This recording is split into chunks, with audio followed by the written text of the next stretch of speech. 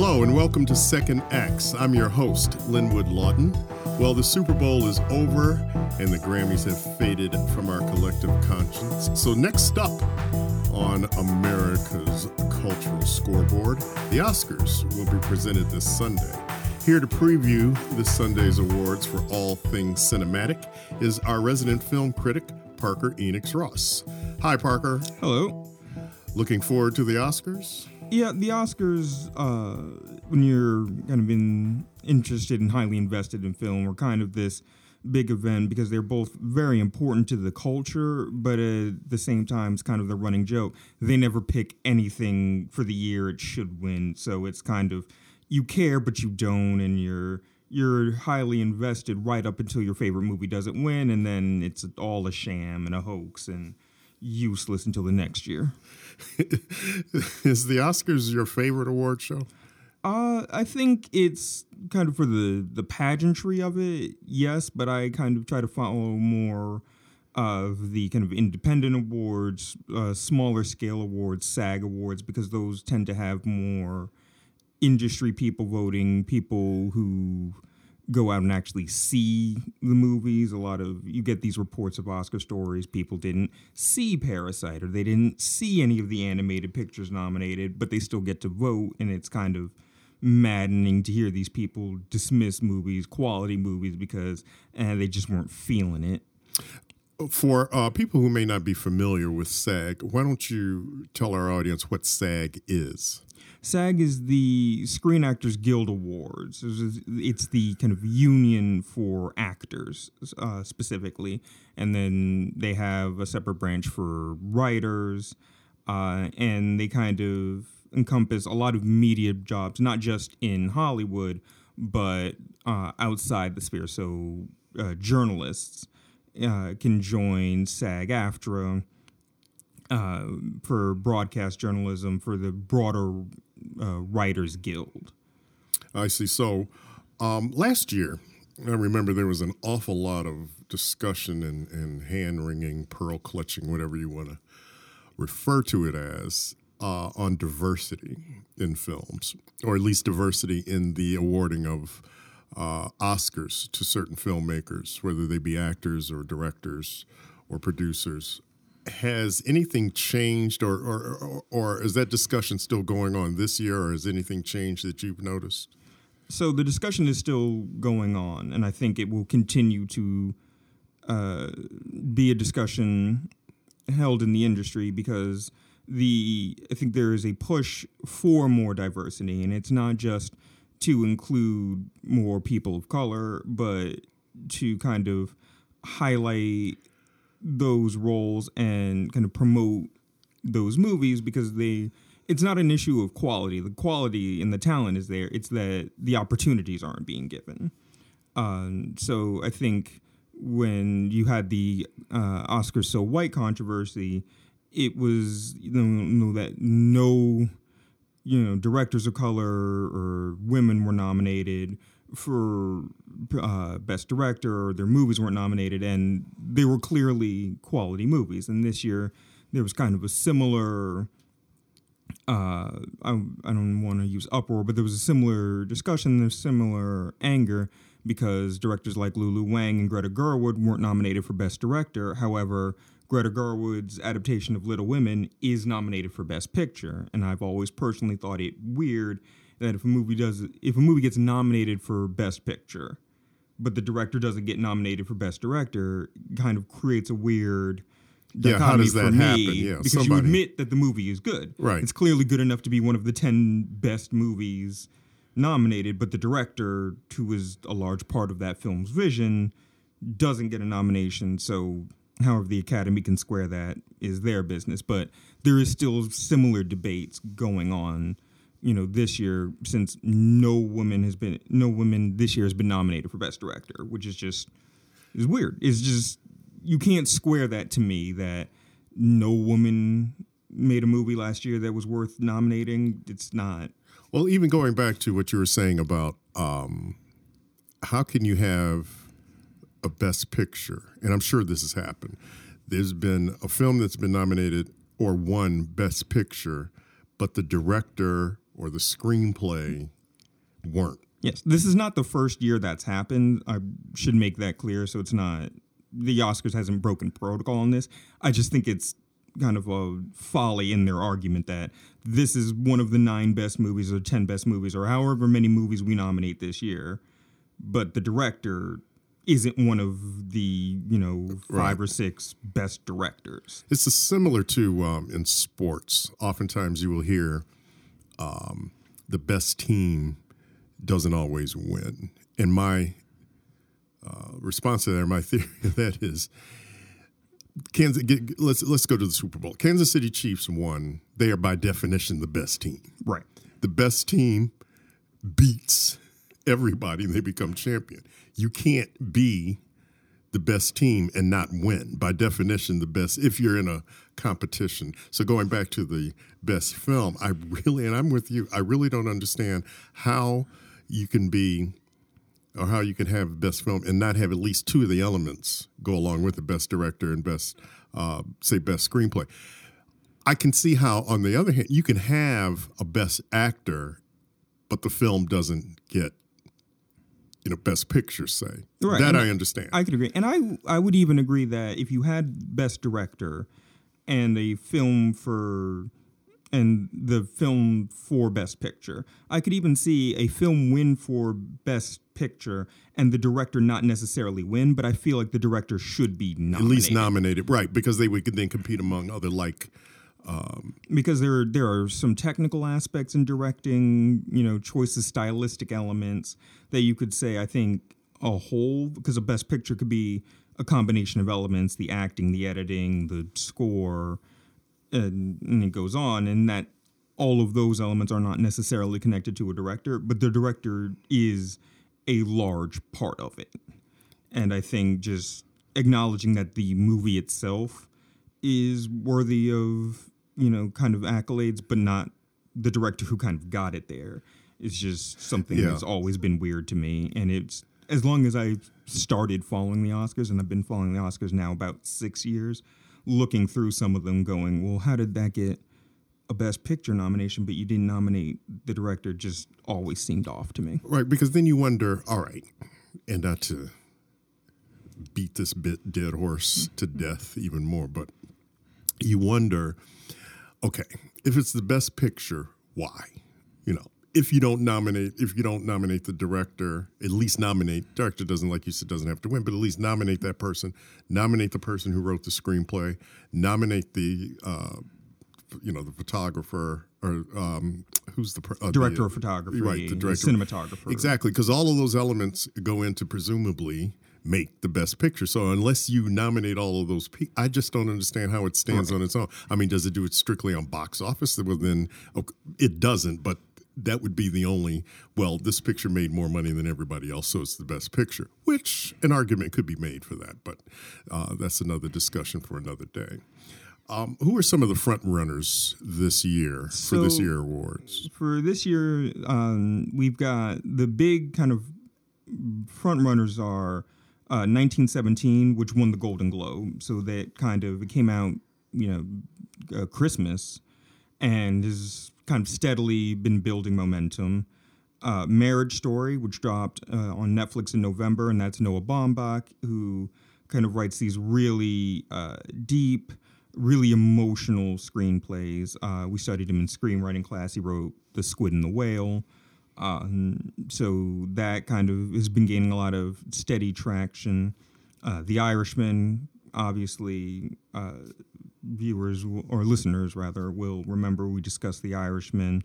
It's Scorsese, Al Pacino, De Niro, Joe Pesci all together. It's kind of it was going to be nominated. And then Parasite, which is my personal kind of dark horse pick, has been getting a lot of attention. It won its Golden Globes. It's been kind of building steam. It's the first Korean film to be nominated for Best Picture ever. So that's kind of historic. It's also just very, very good. It has kind of a art house appeal or art house vibe, but I found it to be accessible enough that element wouldn't deter audiences.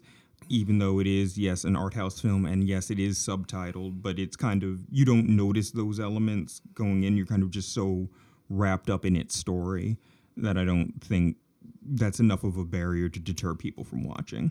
Now, how about actors and actresses? Who are some of the front runners in those categories? So the big front runner for actor is Joaquin Phoenix for his portrayal of the Joker in Joker. He's been winning awards, Golden Globes and the British BAFTAs, which are kind of like the British version of the Oscars, and he's kind of been sweeping up awards left and right. And it's one of those things that it's Joaquin's kind of time to really do it on a big stage, and it seems like that's kind of where the wind is drifting. So that's who you have for Best Actor.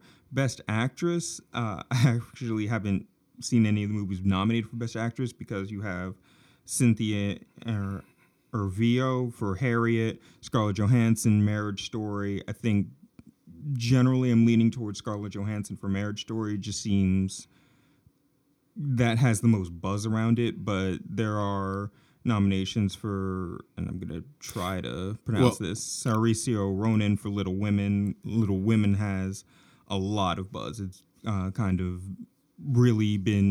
the big snub of this year.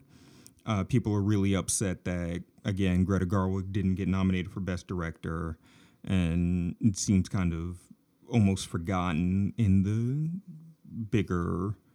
some of the bigger, flashier names are out there. Now, in the case of Harriet, the woman who plays the lead is actually a British actress. And I remember when that was released, there was some murmuring or a gnashing of teeth over the fact that she was British and not American. And actually, for my standpoint, it gets to the point where you're like, if she can do it, she can do it. And I haven't seen the film. I've seen the trailers. Nobody's sitting in the film going, hey, wait a minute. She's a Brit. She commands the role, and you believe that that's Harriet Tubman. Yeah, and not a British Harriet Tubman, but a Harriet Tubman. Right, and I can understand. You want someone, if the best actor, you get the best actor or actress for the role, and that's what you should do. I can also see the counter argument to that in that there are African American heroes, and they're important for African American history.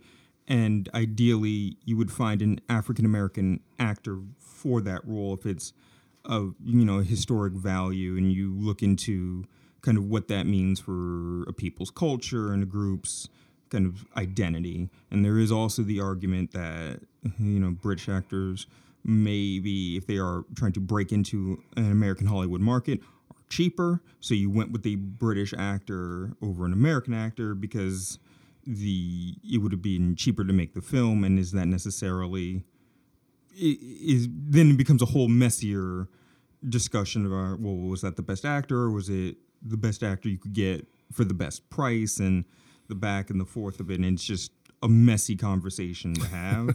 But I think it's they're probably conversations worth having. I would assume that the actress who did Harriet, I shouldn't keep referring to her. Her name is, the actress that did Harriet, I would assume had to try out for the role, had to audition for the role. Yes. And more than one person auditioned. Whoever the filmmakers were thought that she was the best person for the role and cast her in the role. And I have not seen Harriet. I am sure she is good in the role. Obviously, she was good enough to get a Best Actress nomination. I think, though, there should be a conversation kind of had, because I think it's similar to conversations they have when they get an actress, an African-American actress who's light-skinned to play a historical figure who was dark-skinned. There is kind of a different connotation. There is an importance to getting a dark-skinned actress because that is a representation of another kind, and you don't want to get Halle Berry's not playing Harriet Tubman. Right. You don't want to marginalize a group because that is a part of that historical figure's identity, and part of their story, so you don't want that erased. Just like you would ideally maybe like to give an African American actress the role of Harriet Tubman because she was American in that. But there's only so many options, and I wasn't there for the casting process, so I don't know how many actresses signed up to do the role. And if Cynthia was the best one, she was the best one. Kind of the end. Right. Cynthia Erivo. That's the actress's name. All right, moving along. Now that we know who you like, let's get a feel of who you really think will win. So first, let's do Best Picture. Who do you think will win that? So Best Picture is kind of tricky.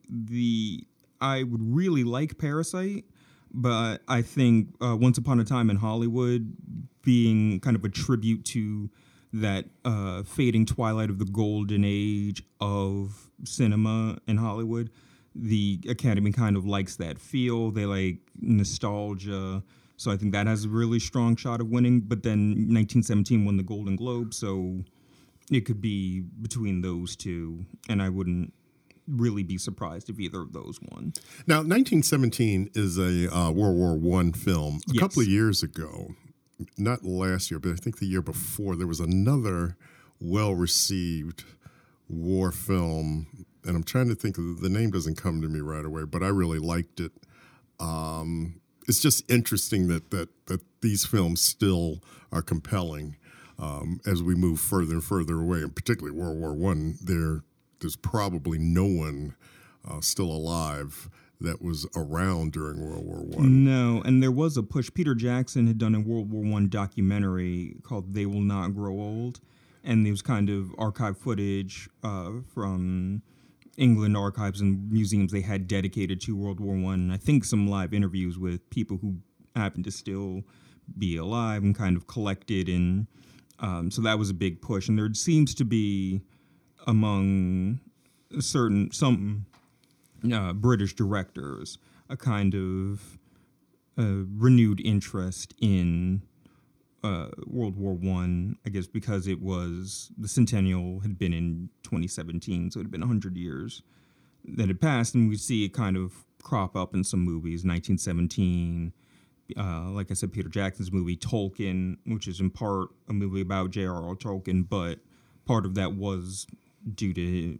him being involved in war. So it's just been an interesting kind of note. Right, I thought there haven't been World War I hasn't been setting a lot of films have gone to in a more modern era. Right, because there's an entire generation that, other than history books, have no idea about.